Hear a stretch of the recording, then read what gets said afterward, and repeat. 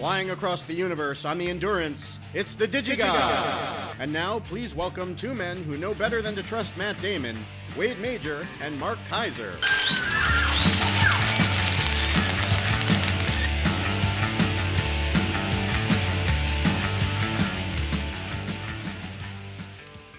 Matt Damon. Love that. Corey? That was sent in by Kevin Lower, who's got the dirt on Damon, apparently. I want to hear more. The dirt on Damon. Bad Corey, he's a jokester. Matt Damon. I love that movie. That's the funniest You know I stuff love that ever. movie. I was sent that movie by one of our best fans. Oh, I want them to do another feature.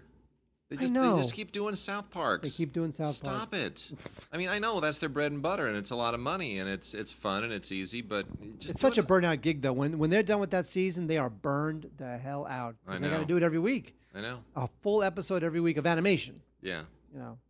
That's... So, but here's the thing, too. You know, don't forget, for every Team America, they gave us basketball.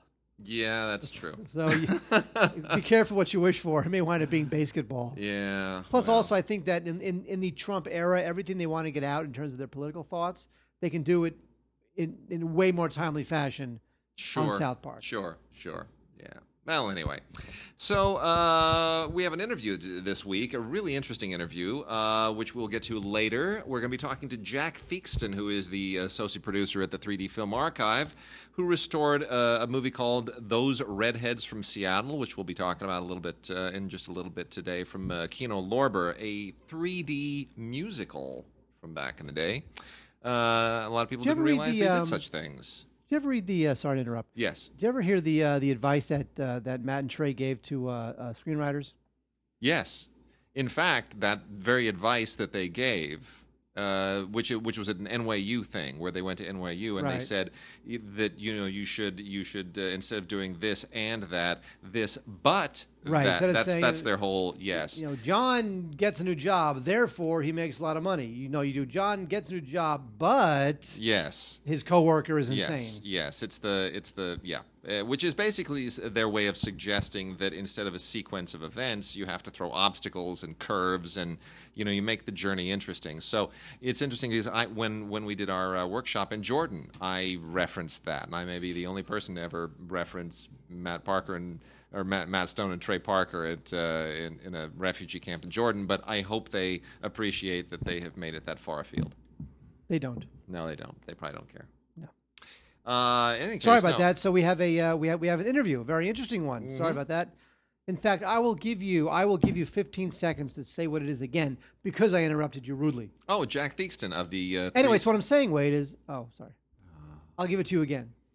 So what's his name? Jack Theakston? Theakston. Okay, and what's he talking about? He's talking about the 3D restoration of Those Redheads from Seattle. It's going to be good times.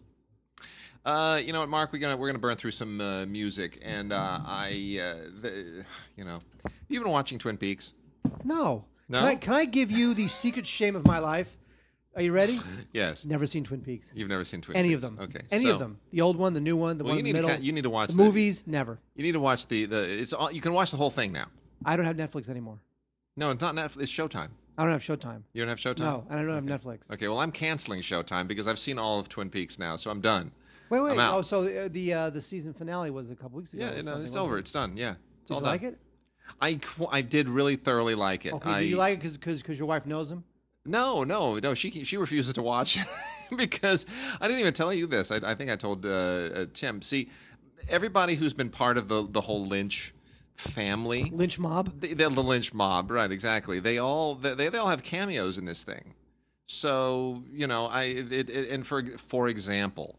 Christy's friend Jay, who has been, up there and part of the whole Lynch crew for a very long time. Well, Jay has a cameo in this thing as a guy who, and I've met Jay, I know Jay.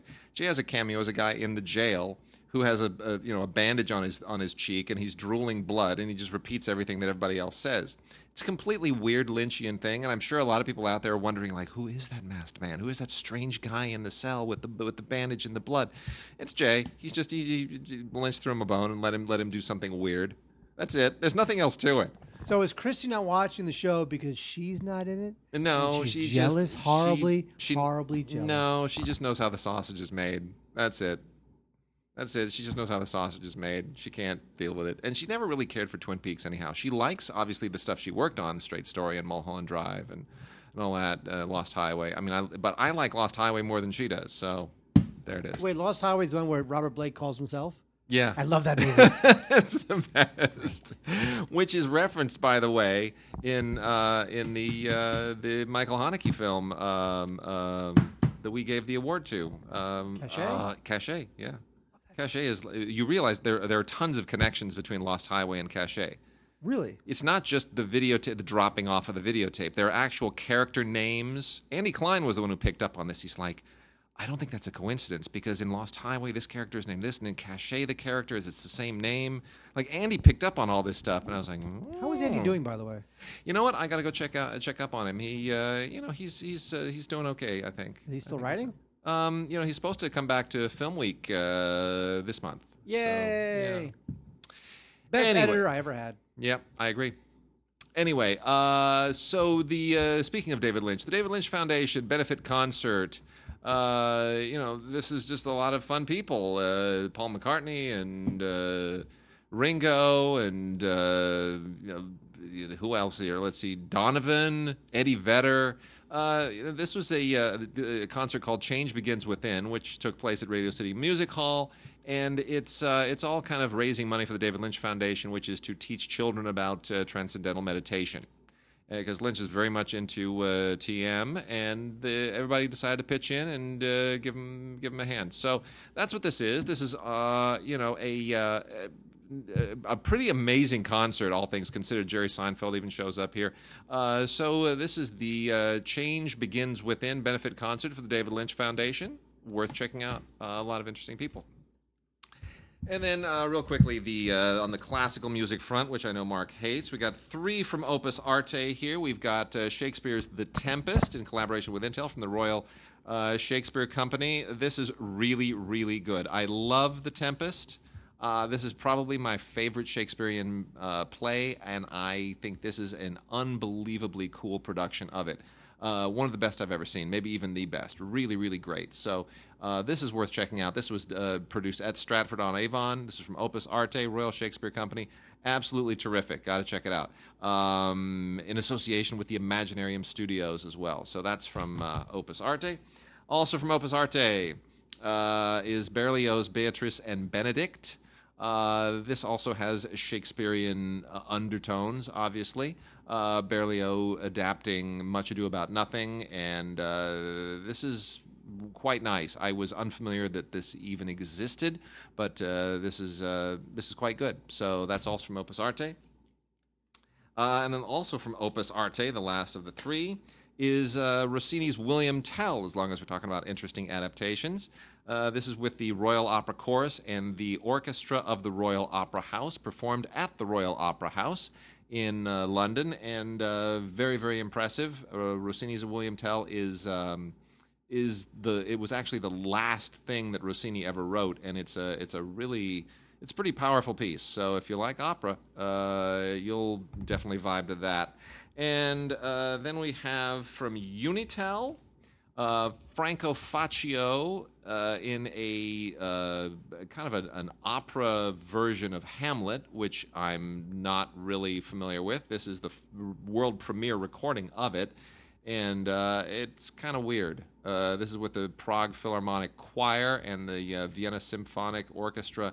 It's odd. I guess I'll recommend it to people who just want to see things adapted in an interesting way. And then we also have Mozart's Requiem, which is very, very nice. This is the Mozart Voca Salzburg. This is performed in Salzburg in that ancient, that very, very old arena, and it's very nice. It's quite impressive. Got a lot of scale. And then wrapping it up, Handel's Messiah. Very, very nice production of it, conducted by Ruben Dubrovsky, with the Salzburger Bangchor and the Bach Concert Vienne. I'm sure I did not pronounce those correctly. This is one of the more interesting performances from Naxos of the Messiah.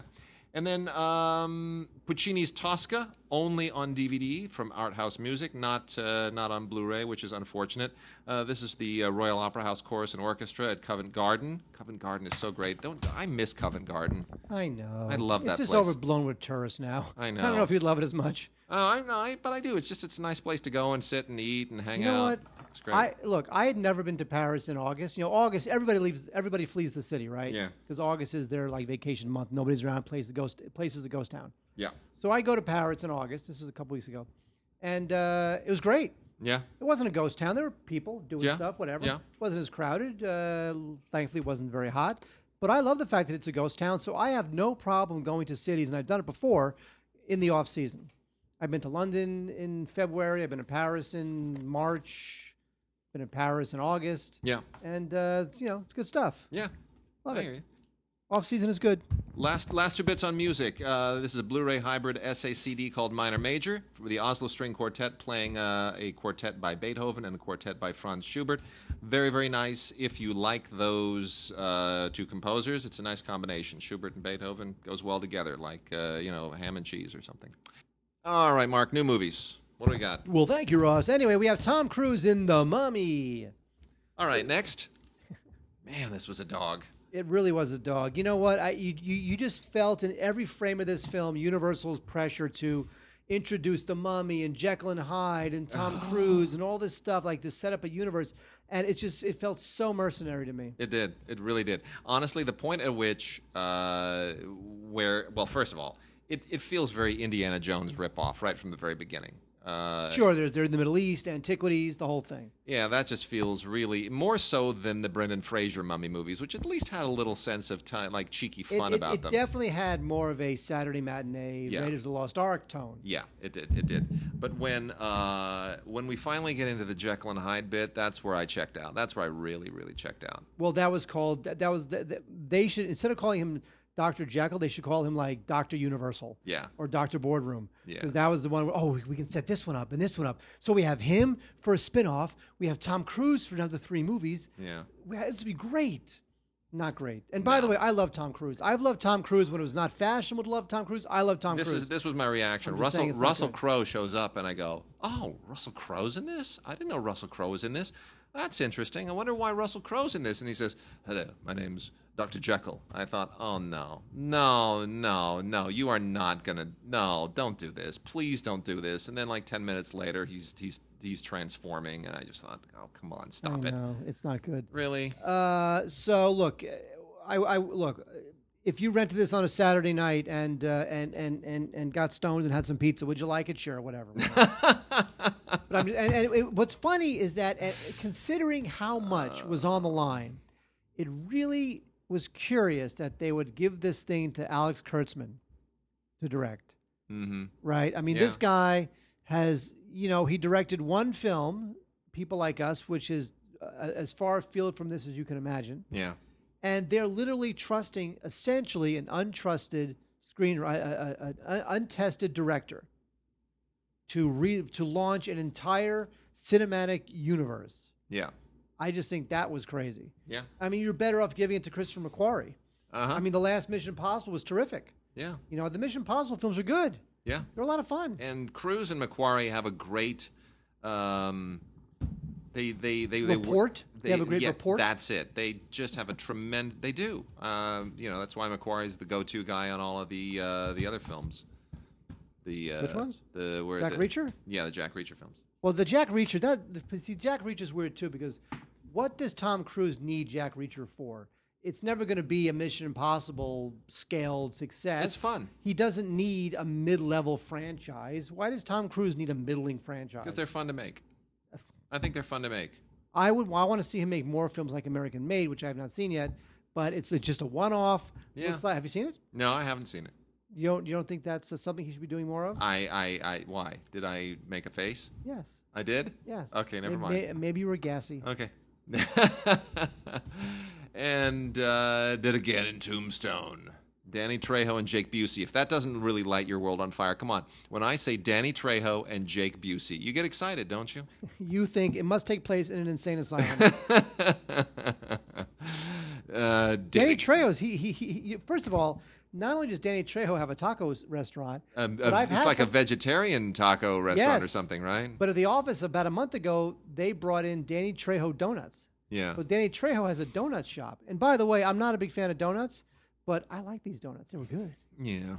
All right. saying. Well, anyway, Danny Trejo works for the devil, and he comes back from the dead, and goes to Tombstone, and then there's like an Indiana Jones kind of thing here because there's some kind of an ancient relic, and Jake Busey wants it, and it's just an odd supernatural western. It really is. It doesn't really make a lot of sense, and with Jake Busey and Danny Trejo, it doesn't need to because it's dead again in Tombstone. Look, you watch this because you like Danny Trejo, and that's it. If you like Machete, then you'll probably like this. Wade, Miguel Arteta. Yeah, We kind of like him, right? Yeah, he's all right. Sure, he's got a Sundance got a Sundance thing going on. Yeah. This thing was also written by Mike White. Now you may know them We from like Mike White. The Good Girl and Yeah. Chuck and Buck. Yep. Here they're back with something a little too on the nose and a little too glossy and predictable called Beatriz at Dinner. This is Salma Hayek, who's good. We don't see Salma Hayek a lot anymore, and No. you realize that she's kind of not good. She's good. She kind of wish she did more stuff. She plays a healthcare worker who befriends this sort of, I guess you can say he's like a Donald Trumpian real estate magnate. And so Magnet, like attracts metal? you know what? Salma Hayek attracts metal. Okay. In fact, his watch gets stuck on her boob for the whole film. Mm-hmm. Wow. Anyway, Connie Britton is also in this. Here's the thing: is that it's well intentioned, but it's a little too on the nose. And I just feel like it tries to mix, the haves and have-nots and how they clash socially. And I feel like it's just a little too much of an agenda film, where you feel like that they had a point they wanted to make about haves versus have-nots, and instead Yep. of creating characters who then the theme emerges from the characters. Yep. The movie was created just to promote a theme. There you go. And that's never as effective. But Too bad. But I do like Salma Hayek, and I love John Lithgow. He's always great. Love seeing him. Glad he continues to get work. So there you go. Beatriz at Dinner. And we've got some Warner Archive titles. I'm going to hit the regular DVDRs, and then Mark can gloat over the Blu-rays, which are pretty amazing. The Warner Color. I didn't even know there was such a thing as Warner Color. It's so funny. Everybody had their own branded color processes back in the day. So from 1952 is Warner Brothers' The Lion and the Horse. I was not able. Let me just point out, this is hysterical. I was not able. Okay, let me back up. So my daughter, and I made mention of this on Facebook as well. So she likes to carry Blu-rays around the house. I don't know if you know this. Have I told you this? You have not told She me has that. she has baskets full of Disney Blu-rays that she carries around with her because she feels like she's adopted them. They're her movies now, and she keeps telling me to go into the garage and pull out more movies. At one point, I said, "Do you want me to just open all the boxes and bring all the DVDs and Blu-rays in?" And she says, "Yes." So she makes me go and get La La Land. Of course, I'm not going to bring out my Blu-ray for La La Land. She'll destroy it. So I bring out the award screener, and she says, "No, the Blu-ray." She knows the difference now. She also knows when UPS shows up. UPS shows up, drops off a package. She says, "Is that my UPS?" This is what I live with now. Aw. So So when the UPS delivery came with the Warner Archive stuff, the Lion and the Horse. I take this out. She sees a lion. She sees a horse. She likes lions. She likes horses. She adopts this for 2 weeks. Yay. So I couldn't even look at it. I couldn't even touch this for 2 weeks. The Lion and the Horse. I finally snuck it away from her. I'm a bad dad. Anyway, this is one of those safari movies from the 50s. Basically, it was a great way to show off color. You go off and you shoot something in the Southwest or in Africa or South America or whatever it is, and most of them were like Tarzan and safari movies and things like that, and whatever, and a lot of them weren't even shot in Africa. This is a kind of a Western version of those. and it's okay. The Yearling is kind of part of that a little bit too. Any movie from the early '50s with animals, it was a way to show off color, show off the great outdoors and exotic environments, and that was right when color was really starting to standardize. Was the early '50s. So that's where this falls in. It's not a great movie, but it's a nice little throwback bit of kitsch. Also from Warner Archive is Tom Keen in Crossfire. Not a great movie. These were programmers at the time. If you like pre-code westerns, if you understand why Tom Keen was sort of a fixture at the time, then you will probably enjoy this. It's somewhere between a legit western and a serial western, and not terrific, but archivally significant. So worth checking out. I would say only if you understand why Tom Keen was big deal. This is great news. So Sylvia Scarlett with Katharine Hepburn and Cary Grant. All of these sort of mid-level Katharine Hepburn films came out in a box set years ago, which has been out of print for a long time, and a lot of people have been waiting for these. And now they're coming back out. Now they're coming back out not in a box set, but as Warner Archive one-offs, but they're worth checking out, and especially Sylvia Scarlett, which was directed by George Cukor and produced by the great Pandro Berman. This is really a wonderful showcase for Katharine Hepburn. This is the first time that she teamed up with Cary Grant, and Cukor just directs the daylights out of this. It is this is an almost perfect film. Edmund Gwenn, who would win an Oscar for Miracle on 34th Street, also shows up playing Hepburn's father. This is just a wonderful movie. It's funny and it's exciting, and it's just very much of the era, and it's like a perfect showcase for Katharine Hepburn, and it's out again, and I could not be happier. So look for that and all of those other early kind of mid-level Hepburn films from Warner Archive. Go to warnerarchive.com and do a search on Hepburn, and you'll see them all. Well, here's the thing. You could be happier. Because you're like, oh, I couldn't be happier. Yeah. It's not true. No. What would make us happier? Blu-rays from Warner Archive? Ice cream. Ice cream. Okay, that could make us happier. Wait, one of the essential films of the 70s, ladies and gentlemen. It's out. Night Moves. Yeah, right. Directed by Arthur Penn. Yeah. Of course, Gene Hackman worked with Arthur Penn in Bonnie and Clyde, and here he plays Harry Mosby. He's hired by an actress to locate her missing daughter. Locates the daughter.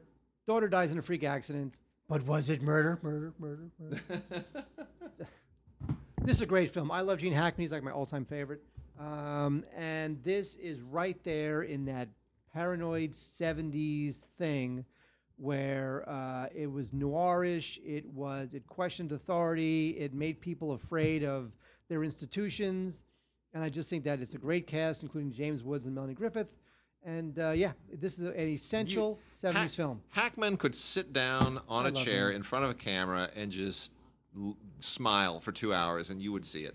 No, he has to laugh. Okay. I like the Hackman chuckle. He is. He's great. What else? Freebie and the Bean. Here's the thing with Freebie and the Bean. Freebie and the Bean It kind of holds up. You think? Kind of. Now, it was directed by Richard Rush, who, of course, directed the great Stuntman. Stuntman, yeah. No, Stuntman holds up. I know. Totally holds up. Yeah. This one is a little bit more of a standard, wacky, mismatched buddy cop kind of a film. I think it's supposed to be charming, but in the end, I'm not sure that it is. Although it's got a great cast, James Caan, who rarely does stuff like this. Usually James Caan, if he's in something like this, he's more of a straight man. And Alan Arkin, of course, the great Alan Arkin, and also Loretta Swit is in this from MASH. And so Freebie and the Bean, kind of beloved. It's got some great chase scenes, including the iconic moment where the car flies into the guy's swimming pool. So if you're a fan of this film and you haven't seen it in a while, get ready for it to maybe not seem as funny as you remember it. But if you've never seen it before, you might kind of really get a sense of what comedy from the mid-'70s was like. Freebie and the Bean, it's a beloved film. It's a rated R comedy, which automatically nice. Good. My Blue Heaven, Steve Martin and Rick Moranis. I remember this film. This film, as I remember it, was I have not seen this. I did not watch this Blu-ray, to be honest, but Herbert Ross directed it. Herbert Ross is not the wackiest comedy director in the world. Footloose. Oh, that's a wacky Turning Point. That's a wacky comedy. Yeah. Isn't Turning Point a wacky comedy? Oh, it's a wacky comedy. But it was written by Nora. So here's the thing: it's written by Nora Ephron. Yeah, that's a good thing most of the time. Directed by Herbert Ross. I remember this movie far too well, to be honest. Why did you like it? No, but I mean, because it's just, Steve Martin's right. He's a mobster, and he goes into witness protection, and Rick Moranis is. Look, here's why this was a thing, because Steve Martin and Rick Moranis were funny, and they were making movies at the time, and Nora Ephron was able to get them into a movie, and so they just mug it up. And this is like one of the last movies where Steve Martin basically just does his wild and wacky guy, except with a funny hairstyle, and that's it. I don't know why Herbert Ross even had anything to do with this. Goldie Hawn executive produced this? Good grief. Really? Is that what it's Yeah, John Bailey shot it. This is sort of a classic. This is an 80s movie made in 1990. This is one of the last 80s movies. It just screams 80s. Joan Cusack plays the gal pal. Gosh, you could not. This is like literally 80s movie by the numbers. Oh, we got Herbert Ross and Nora Ephron, and we'll do Steve Martin and Rick Moranis. It's just too perfect. Twilight Time. Great slate of Twilight Time titles. Really great. I know they're always great, but here are the Twilight Time Blu-rays this month. Paul Newman and Joanne Woodward. They made some movies together. They were married, as everybody should know. And Paul Newman made some movies with Martin Ritt. And this is one with Paul Newman, Joanne Woodward, and Martin Ritt all working together with an unbelievable supporting cast.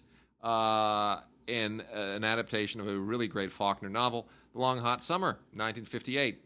This is almost this is like a perfect studio film from this era. It really is. Martin Ritt, just such an amazing director to do anything Faulkner. And it just captures a time and a place, and it's wonderful. And Orson Welles is in this as well, and Angela Lansbury and Lee Remick. It's really, really a sharp movie. It's considered one of the sort of most quintessential Paul Newman performances, and it's worth rediscovering. It's really great. And then we've also got, as long as we're talking about summer, Suddenly Last Summer, which is considered sort of one of the quintessential Elizabeth Taylor performances. This is, however, is much more than an Elizabeth Taylor movie. This is a multiple Oscar-nominated, Sam Spiegel-produced, Joseph L. Mankiewicz directed, adapted from Tennessee Williams by Gore Vidal and Tennessee Williams' monster Hollywood superstar thing. It also has Katharine Hepburn, Montgomery Clift. I mean, look, Sam Spiegel, one of only 2 producers ever to have produced 3 Best Pictures. Okay, the other one being Saul Zaentz. Saul Zaentz and Sam Spiegel, only 2 producers who've ever produced 3 Best Pictures. Sam Spiegel, major guy. Suddenly Last Summer, already off to a good start. You add Joseph L. Mankiewicz, Tennessee Williams, Gore Vidal on that cast. It's just amazing. So, yeah, it's based on the Tennessee Williams play, and Elizabeth Taylor has never been more beautiful. And obviously, everybody has dark secrets here, as they always do. And Montgomery Clift, as a psychiatrist, is surprisingly convincing. And Elizabeth Taylor and Katharine Hepburn both got Oscar nominations. So Suddenly Last Summer is an amazing release from Twilight Time. I can't believe that they nabbed that one. It is great. A little bit of an odd one, 8 Heads in a Duffel Bag with Joe Pesci. This is after Joe Pesci had won his Oscar, and he was kind of a thing. And it was written and directed by Tom Schulman, who had won an Oscar for Dead Poets Society, absolutely. He'd also written What About Bob? He's not gone. He's never gone. So Tom Schulman was in his heyday here, and he chose a really weird script to make as his directing debut. And that's perhaps why he hasn't directed much since, because this didn't really do well. It's not a bad movie. It's just an unusual movie. And Joe Pesci is this gangster who has to sort of courier a bag filled with human heads. And I will not tell you what wraps around that, but the story is a little bit convoluted, but has some interesting twists and turns. It's a curious thing for Twilight Time to pick, but it you know what? I don't know. Maybe there's a cult following there that I'm missing out on. Also, from Shokiku, Twilight Time occasionally releases Shokiku movies, and this is one that came out a couple of years ago. The Emperor in August on Blu-ray. This is a really interesting movie, and it is effectively, this is from Masato Harada, which is a very strangely intimate movie about the Emperor of Japan before the Japanese surrender. and it's really a chamber piece. It's very, very small and intimate, and it centers on the idea that the emperor really was not any kind of leader of Japan during World War II, that he was basically run by the generals, and he was sort of this isolated figure who was treated like a child and kept in the dark, and largely made a figurehead by what was otherwise a military dictatorship. So I don't think enough people have really paid attention to the fact that Japan, at a certain point, underwent a passive coup.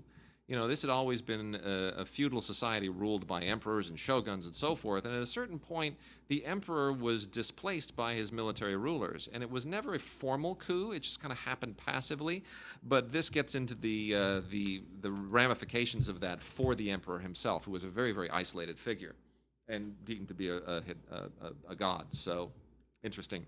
And then the last one from Twilight Time, one of my all-time favorite Elvis Presley movies, Kid Galahad.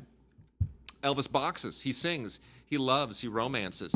He does a little bit of boxing too, and he does a lot of singing. It's Elvis, and he sings songs, and it's great.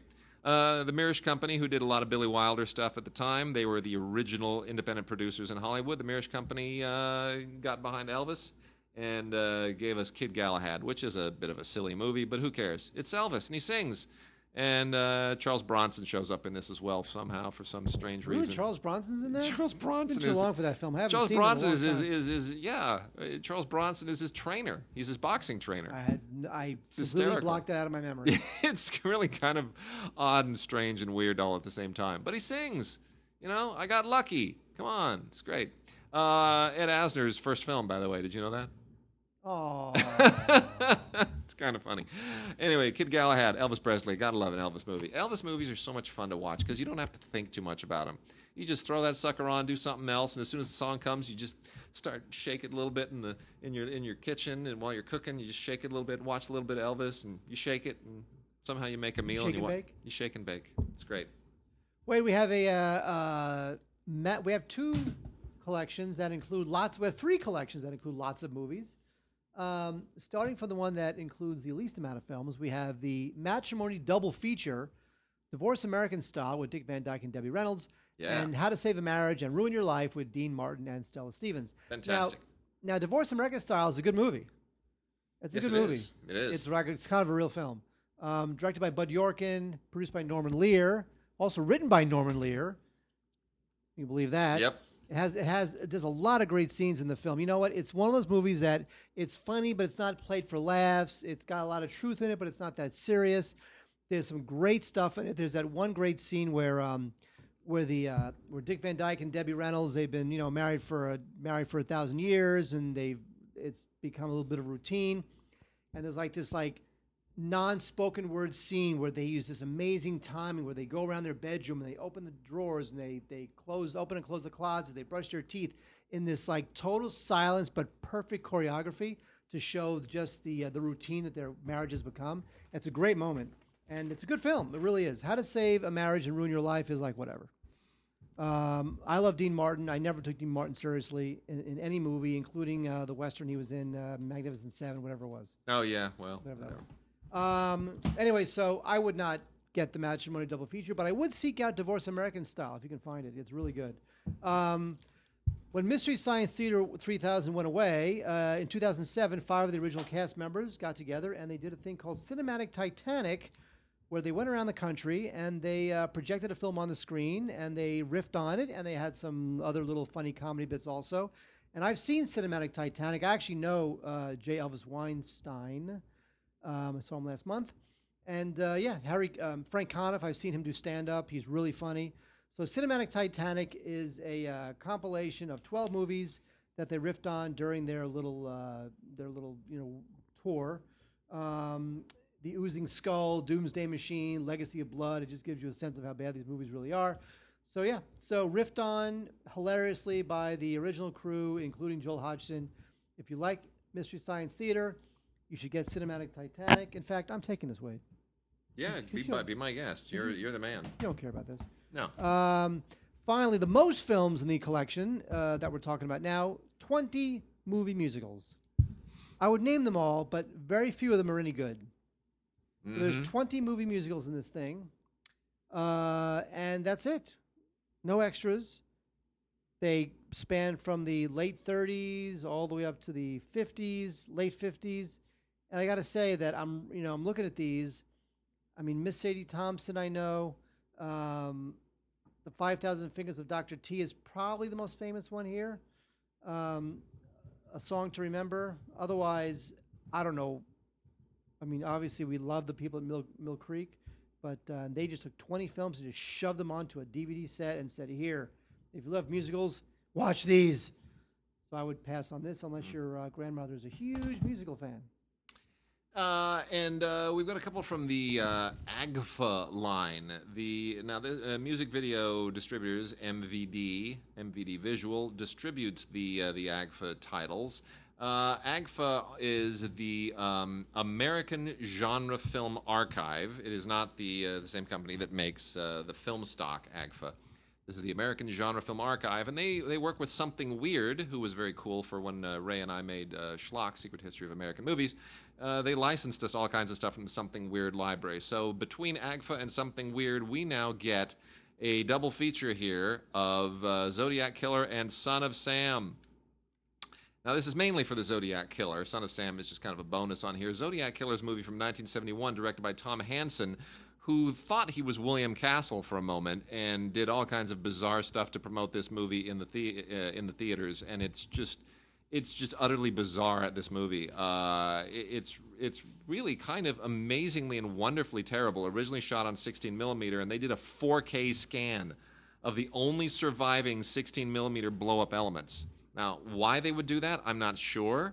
That kind of doesn't make a lot of sense to me, but I'm sure there's a reason for it. There's a commentary on here with Tom Hansen and his collaborators, and trailers, and this is just a bizarre and hilariously bad movie. It is just beautiful, beautiful schlock, and as a connoisseur of schlock, I've got to say I really appreciate that. Son of Sam is a 1977 movie that was restored from 2K scan of the original 35 millimeter. Also not good at all. It's on here only because they just wanted to put the Zodiac Killer and Son of Sam onto the same double feature, and why not? And then a later film from the AGFA people. This is not part of the Something Weird library. This is just something that AGFA picked up on their own. From 1980 is Effects, which is this is a really, really strange movie that came from nowhere. This is okay. So here's what happens: a bunch of people who were significant figures in the horror film movement at the time, including Tom Savini, who did all the makeup effects for Day of the Dead. They made a movie called Duped, the snuff movie, which was this slasher film that was going to be shot in Pittsburgh, and somehow it became something else, and that something else is Effects. I'm not quite sure what this movie is about. I'm not sure really what to make of it.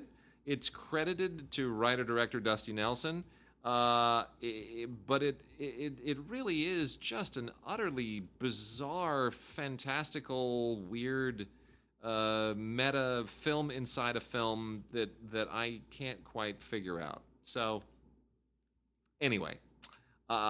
Check it out if you like those people. If you're a fan of the whole Romero-Savini moment, and you want to see, Tom Savini actually be in a movie, effectively playing himself, in the movie about the movie, I'm not quite sure what's going on here, but it's a weird one. Effects is the movie, and that's from AGFA and MVD. Mark. Couple others here, and then we're going to jump into our interview. Let's do it, Wade. Some great stuff from Olive.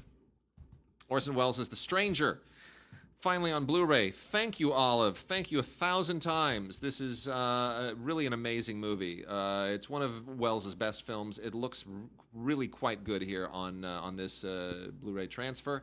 This has inspired a lot of other filmmakers since. It is one of the whole idea of a kind of a Nazi on the run seems a little bit somewhat timely. The Orson Welles really has never been better here. I think this rivals Citizen Kane as one of his best performances. And a terrific screenplay here, adapted by Victor Trivas, Very, very cool from a short story by Trivas. So in any case, the most interesting thing about this to me is that they kept the original producer credit on this. We just talked about with the Twilight release of Suddenly last summer, Sam Spiegel, only producer ever, or one of the only two producers ever to win an Oscar for producing 3 Best Pictures. Well, this is produced by S.P. Eagle. Spiegel. That's Sam Spiegel. That was his. That was the pseudonym that he used when he was producing movies when he was an illegal immigrant. Did you know that? I did not know that. Sam Spiegel was illegal for much of the time that he was producing movies. So he produced them as S.P. Eagle so he wouldn't get deported. Couldn't do it today. Yeah, he literally he was thrown out of the country and he came back through Mexico with a fake passport or something. I forget the exact story, and he started going by the name S.P. Eagle. It's quite funny. So anyway, Sam Spiegel produced The Stranger as S.P. Eagle, and they've kept that credit on the in the credit bed on the back of this. So I think that's terrific. Edward G. Robinson and Loretta Young also show up. Really great movie. Also from Olive, The Wedding Banquet, Ang Lee's first breakthrough film. This got an Oscar nomination in 1993, very deservedly. This is a romantic comedy set around well, I won't tell you anything else. There's a gay couple, and there's a wedding banquet, and there's an arranged marriage, and there are people who should be together and people who shouldn't be together, and it all comes together in a very, very funny and hysterically smart screenplay. There's even a little, speaking of illegal immigrants, there's a little green card aspect to the story as well. It's really sharp. Ang Lee co-wrote it with James Schamus and Neil Pung, and Schamus continues to be his collaborator to this day. Wonderful job. Produced by James Schamus and his then producing partner, S.P. Eagle. Ted Hope, who now runs Amazon. Crazy. Yeah, amazing where these people wind up. And then the last one from Olive is Spirits of the Somme. 1st July, 1916, The Blackest Day. This is a DVD, not a Blu-ray, but this is a DVD about the first day of the Somme, one of the most horrible, terrible parts of the World War I. There were over 60,000 British casualties by the end of it, and this is really, I'm glad they've done this, because World War I, now that we're celebrating the centennial of World War I these past few years, really, really important to remember that that's where it really all begins. World War II is just sort of the sequel to World War I in literal and figurative ways, and this is a tremendous documentary. 51 minutes, very tight, hits all the prominent points, and excellent, absolutely excellent. And now we're going to get into our Kino stuff, and we'll dovetail into the interview with Jack Theakston here in just a moment. The titles we have from Kino this week include Son of Paleface, a great Bob Hope movie with Jane Russell and Roy Rogers, directed by Frank Tashlin, who, of course, did an awful lot of Jerry Lewis stuff, came out of Warner Brothers animated cartoons, the Looney Tunes stuff. And this is a really fun film, Tashlin is just as good with Bob Hope as he is with Jerry Lewis. The comic timing here is wonderful. Tashlin also co-wrote it with Robert Welch and Joseph Quillen. There's an audio commentary and an animated short that Tashlin did in 1946, just a few years earlier. The movie was made in 1952. And you know what? It's Bob Hope vehicle from the period. I mean, Roy Rogers is his straight man, and Jane Russell is the gal. And otherwise, Bob Hope just gets to do an awful lot of shtick. You even get some great cameos from Bing Crosby and Cecil B. DeMille. It's a lot of fun. It's really a lot of fun. Prizzi's Honor, also from Kino. It's about time. Right? Blah. Wish it had more extras, though. It has a commentary from a couple of film historians and some trailers, and that's it. It needs more. John Huston, this was John Huston's sort of last great movie. It wasn't his last, but it was his last great Oscar-nominated movie. Yeah, but it's funny how this didn't feel like a John Huston film to me. I don't know why. Did it feel like a John Huston film to you? Yeah, it did. Did it? Yeah, it does. It Why? feels like a John Huston It's got film. crime in it, and It has a certain attitude that is very John Huston, and perhaps it is also because the editor of the film, Rudy Fair, was a teacher of mine in school, and Rudy had edited. He edited this with his daughter. He was in the twilight years of his editing career at the time. Rudy had previously edited, he'd run post-production at Warner Brothers. He was the one that made the choice for Marnie Nixon to be the singing voice of Audrey Hepburn in My Fair Lady. Rudy previously had edited things like a lot of old Humphrey Bogart noirs. I mean, he was, Rudy goes back into the 40s. And so this was kind of the end of his editing career and his last his last big editing Oscar nomination. And he talked a lot in class about editing this and fighting with Houston. Houston didn't like cutting on action.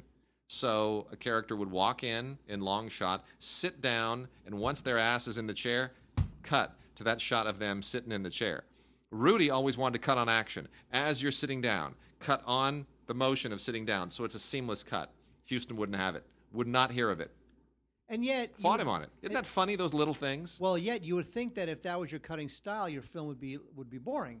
Because you have to wait till everybody finishes their action before you can make the cut. Yeah. And the cumulative effect, you'd be like, God, that's a boring film. But Houston films were languid, but never boring.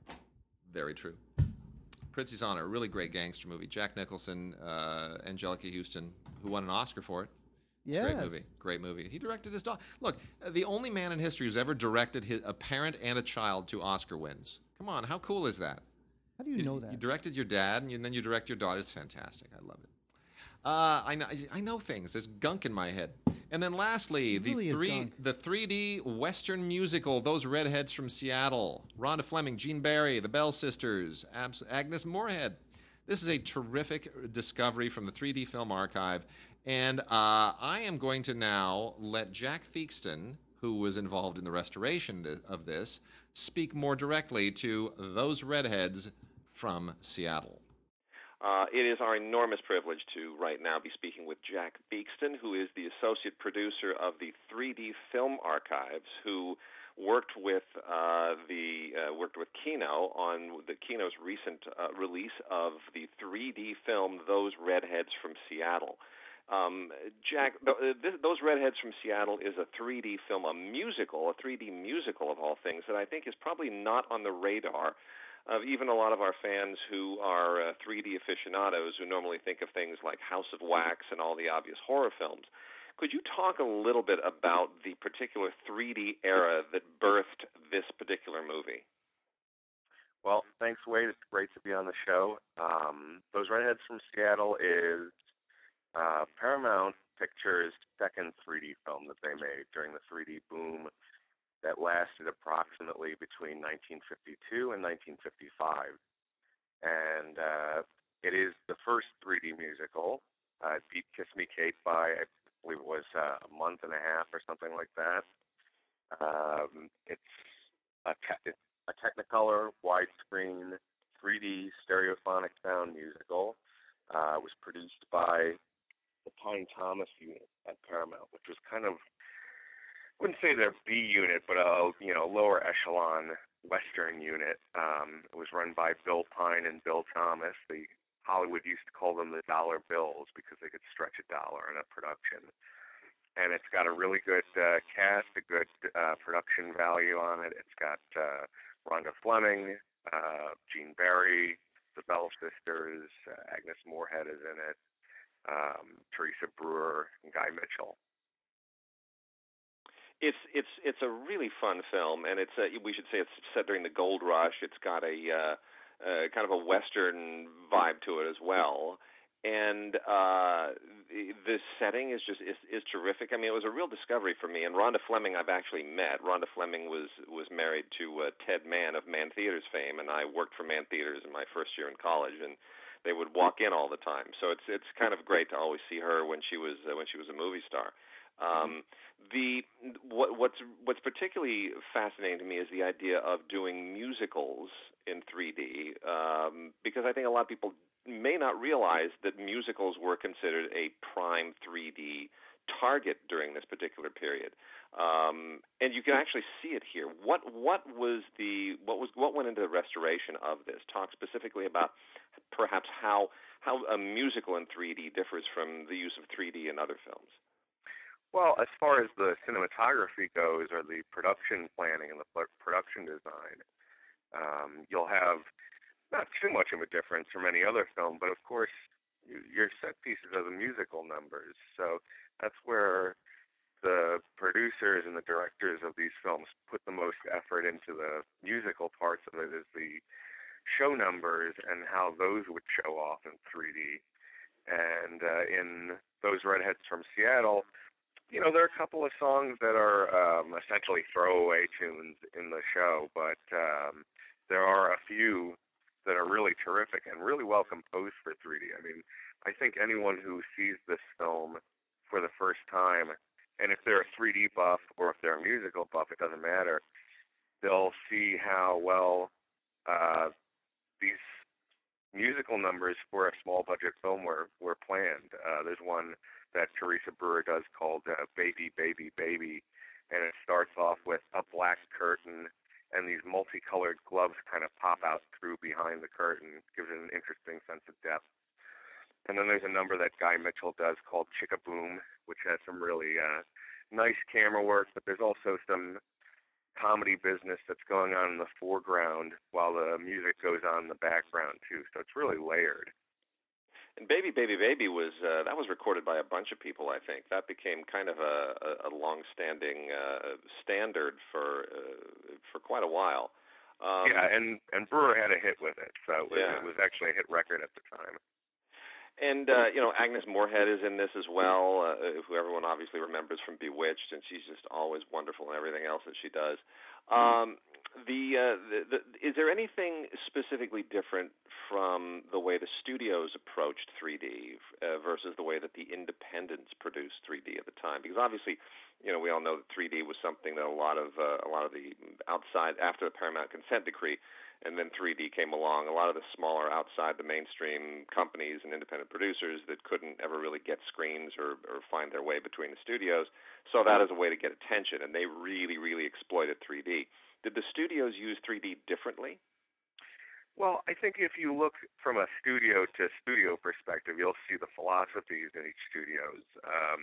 Paramount tended to be a bit more conservative when it came to trying to do off-the-screen effects. Columbia was the exact opposite. Save for one film, those are the most gimmicky of the films from that period. They're also mostly westerns, too. And Warner Brothers, I think, would fall halfway in between, and then everyone else is sort of spread out between those. But keep in mind, there were only about a half a dozen camera rigs at the time, and all of these studios had to kind of vie for them. And so a lot of the stereoscopy that you see in the films is mostly because of the director of photography planning it out, but also, too, having stereo consultants that came with each of those cameras as the studios rented them. Interesting. And when we talk about film restoration, there are just so many different ways to do it, and obviously digital tools make it so much easier today. Can you use the same? I mean, how does the restoration process of 3D differ in any way? Do you have to go back and be more photochemical, or are the digital tools sufficient? How does that work? And most of it starts out just at a very basic photochemical level, which is going through the original elements, making sure that they're up to snuff, identifying which one of them are the best, and all that sort of thing. Then we take it into the digital realm by scanning them, and that's where most of the magic occurs at this point. Most of the digital work that we do is we start with alignment. So we do all the alignment issues, because every once in a while you get something where maybe one side of these two panels is maybe a little bit higher or a little bit more to the left or whatever, and that can be all compensated for digitally now. When back in the day it had to be done optically. And then color correction is the next step if it's color film. And in this case, we were working with some very faded elements. We were able to bring back, I would say, about 95% of the color. I was very happy with the end result. There are a few optical shots that are a little fuzzy and soft, and unfortunately in this film, the opticals, which are the points in the film in which dissolves or fades or special effects are introduced, those were more susceptible to fading, and therefore there are these long sections sometimes where things look a little bit softer and grainier, maybe not as colorful, but those are the exceptions to the rule in the film. And then we do dirt and scratch removal and any kind of final tweaks we need to do, and it was ready to go. This one was relatively simple. We got it done in a pretty short window. And the Bell sisters are such an interesting part of this because I think they only made one, maybe two other movies. They kind of had that moment in the early 50s when they were all over television and all over the charts, and then they kind of went away. Were they? Do you know if they were cast in this movie basically to just capitalize on that moment when they were sort of on fire?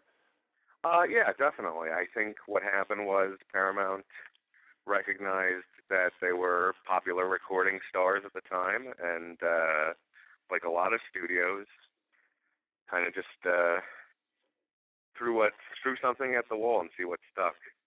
And they're really good in the film too. They're terrific. That's why I'm kind of surprised that they didn't wind up in more films, because I think the Bell sister phenomenon sort of lasted from about 1952 to 54. It was sort of a 2-year window. Yeah. And then they went away, but they were all over early television and talk shows and everything else. Yeah, and then they continued on. I think they focused more on nightclubs and things like that. But this is their little moment in film, and same thing with Teresa Brewer for that matter. Yeah. Well, tell us what's next on the plate. What else are you guys working on that we can look forward to? Well, we've got quite a lineup actually. Kino Lorber is doing most of our releases at this point, so we've contracted to do almost all of the Paramount 3D titles. The next title that we're working on is Ceasefire, which is a Korean War docudrama, actually shot on the front lines of the Korean War in the last month, and it also stars actual soldiers from the Korean War. Wow. That will be followed next by the William Cameron Menzies horror film, The Maze. And we're looking forward to that because that's going to be a 4K restoration. Wow, okay. And then we have a number of Paramount titles, and actually this weekend we'll be announcing one of our other projects is the Mickey Spillane film noir, I, the Jury. Oh, terrific. Terrific. That's great. Well, bravo. So there's a lot in the pipeline. Well, you guys will be busy for a while. That sounds like a lot of fun. Well, Jack, thank you for speaking with us this morning. Really appreciate it. Best of luck with all the rest of the work, and maybe we'll speak to you again when one of those titles comes out, and we'll have more to talk about on one of those. Absolutely. My pleasure. Thank you, Jack. Jack Theakston of the associate producer of the 3D Film Archive. Thank you. You see, I don't hate all 3D. Everybody thinks I hate 3D. You do hate 3D. No, I don't. You hate you probably hate all contemporary 3D. Sure. But you like old school 3D. All right, Mark. Let's wrap it up with TV. TV. Blow through some TV. Blow through some TV. You know what? I'm going to do some. Here's what I'm going to talk about. I'm going to talk about superhero TV because it's worth talking about. Did you watch The Defenders? No. Oh, come on, man. I don't. You know what? I don't have Netflix anymore because I wanted to save the $20 a month because I will be moving soon and I will be poor and possibly homeless. So $20 means a lot. Well, fine. Be that way. So, first off, Batman and Harley Quinn. Okay, have you heard all the Joker movies that have been announced? I know. What is up? It's the one that Scorsese's producing. That's the weirdest one. What is? Don't they realize that he's being used to lure DiCaprio into the title role? Okay. On what universe is everyone clamoring for not just one, but multiple Joker movies? With multiple people playing the Joker. What's the point of that? I have no idea. It'll just be Joker overload. Joker saturation. I don't but get it. But Scorsese, that's the weird one. I don't know what. So bizarre. I don't know what Scorsese. Why would Scorsese sign on to that? And then one of them is like a romance with Joker and Harley Quinn, which will be bringing back Jared Leto and what's her face. I just don't get it. Anyway, so here we have a 4K Ultra HD animated DC Universe original movie, Batman and Harley Quinn. It's the usual thing. Why this is on 4K, I don't really know. It doesn't necessarily benefit from it to any great degree, and I can't imagine that the people who want to watch this are early adopters of OLED television sets and 4K Blu-ray players. But Fine, fair enough. I'll roll with it. The whole thing starts with a break-in at Star Labs, which of course is familiar to anybody who watches The Flash, and then it gets into all kinds of very strange. It gets into a weird DC universe area that is a little bit askew from what's been in some of the other original DC animated films. It's fine. I just don't know why they threw this at 4K. But anyway, Batman and Harley Quinn. It's decently made and a bit of an anomaly. Talking about The Flash, complete third season of The Flash. You love this show. Now out on Blu-ray as the fourth season is about to begin. I do love this show, but here's what's occurred to me after watching all of the Defenders stuff on Netflix. Flash wishes that it was a premium cable show because they really, out of every 23 episode season, there are really they have an overarching arc that is carrying you through the season, right? Like in this season, it's the fact that his girlfriend is going to get killed by this horrible speedster that wears an iron. I won't give anything specifically away, but Iris is going to be killed because in the future he knows this. They've seen the future. She's going to be killed by this particular speedster that no one knows his real identity because he wears a coat of armor. Okay, so.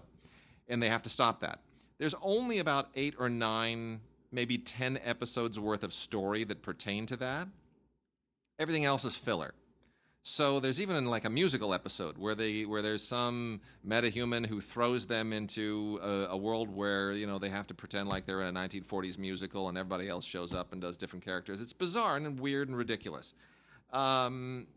None of that stuff has anything to do with the overarching seasonal arc, but they've got to fill the rest of those 12, 13 episodes with something, so they just make a bunch of junk up, and it's like treading water.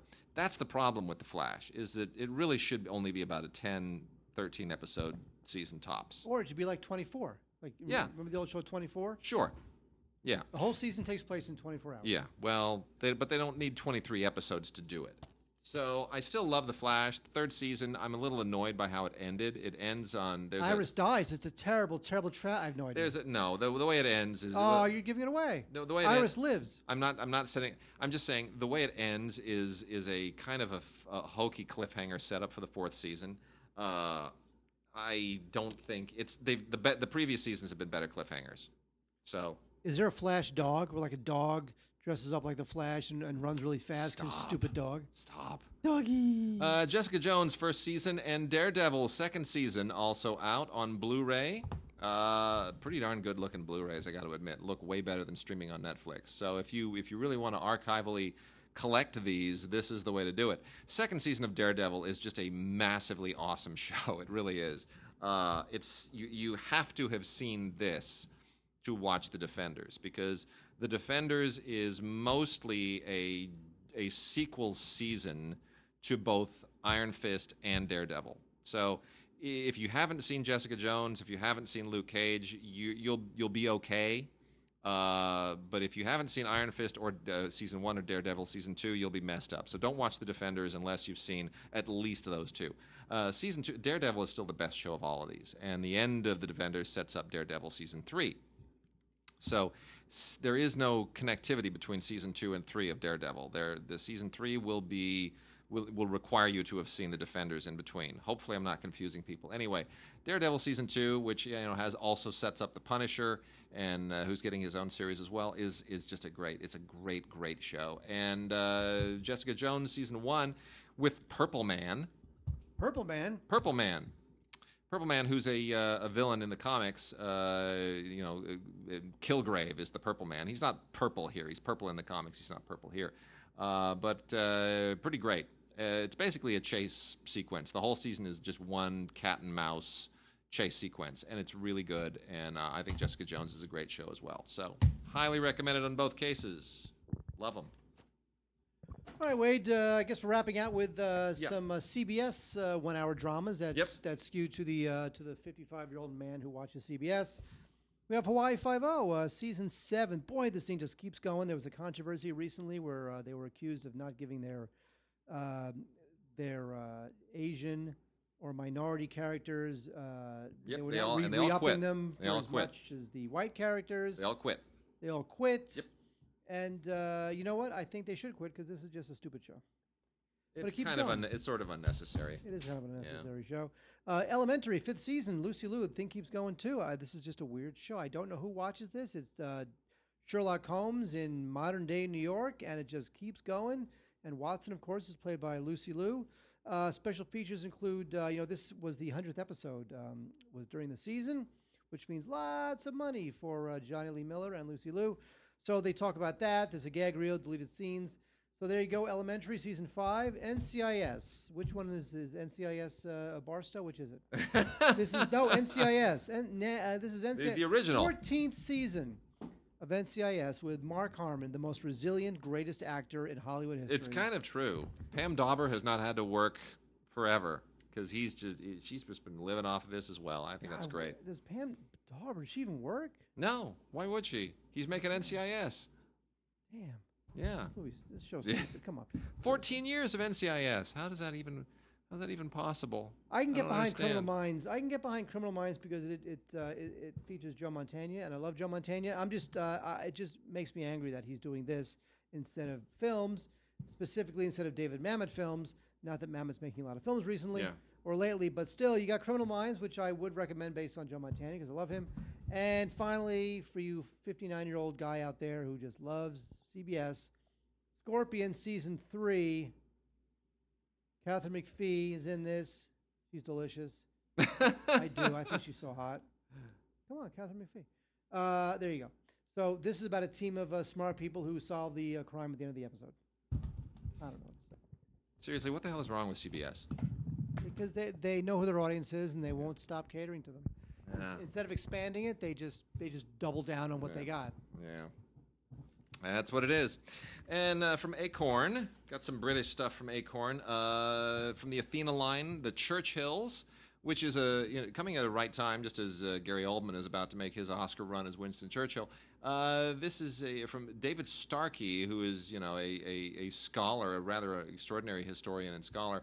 He tells the story of the two great Churchills, John Churchill, the ancestor of Winston Churchill, and then Winston Churchill himself. It's really, really very interesting. If you're not familiar with John Churchill, it's the parallel stories really make this. It's very, very fascinating. I didn't know as much as I thought I knew. And then Evelyn Waugh's, remember Evelyn Waugh, isn't it Evelyn Waugh, the way you're supposed to pronounce it? Evelyn? Evelyn Waugh? I refuse to do that. Because it's a man. It's not, Okay. You know what? It's like those guys who are named Ian that really want you to pronounce it Ian.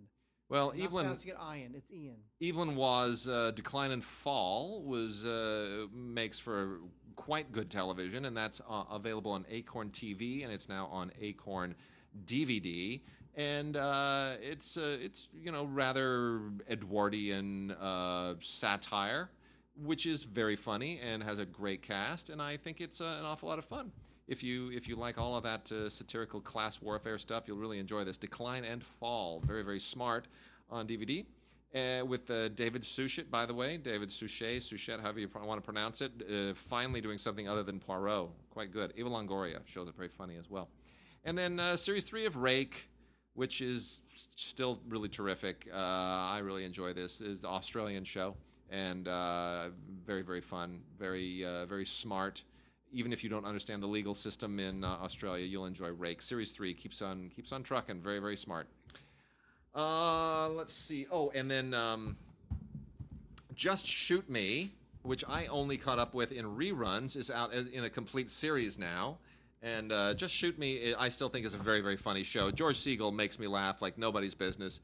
David Spade is fine, fair enough, but George Segal really just slays me on this show. It's a great cast, and having worked in publishing, not a fashion magazine, but in publishing, this gets the workplace comedy absolutely right. So this is the complete series of Just Shoot Me.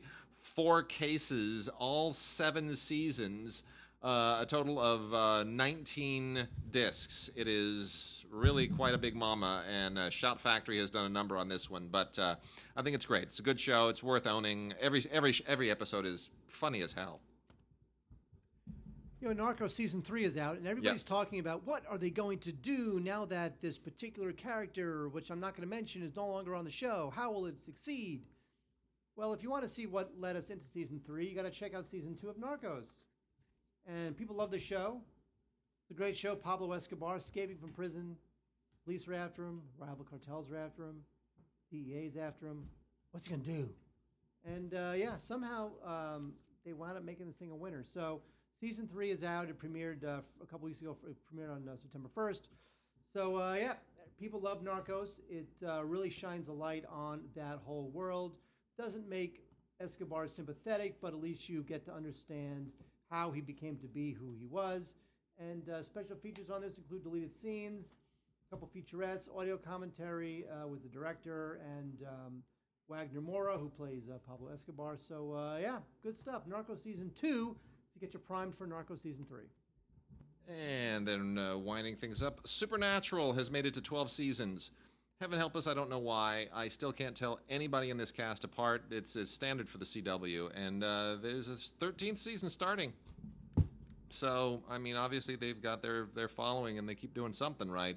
But I can't tell the Winchester brothers apart from anybody else on this thing. So there you go. 12th season of Supernatural, just like all the others. And Kiefer Sutherland in the first season of Designated Survivor from ABC. Have you seen any of this? I have not. I'm guardedly optimistic, to be honest, and I wasn't going to be. The whole idea behind the Designated Survivor, right?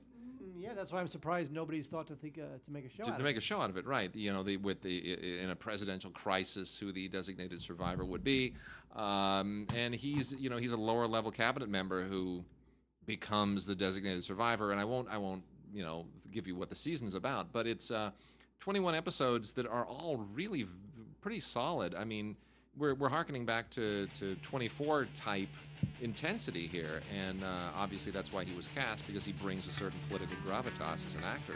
Sutherland does. But this is a really interesting show, and I've got a lot of hopes for it. It's better than what's been showing up on network television in quite some time. So there's hope yet for network television. Complete first season of ABC's Designated Survivor with Kiefer Sutherland. Definitely check that out. It is worth a look, more so than mainstream commercial television has been in quite some time. All right, Mark, that should do it for this week. Yes. Yes, and we are done. So we will see you guys next week. And Mark, any luck yet? Any bites, nibbles on leasing the place? It's all up to Larry. Come on, Larry. Find me a winner, Larry.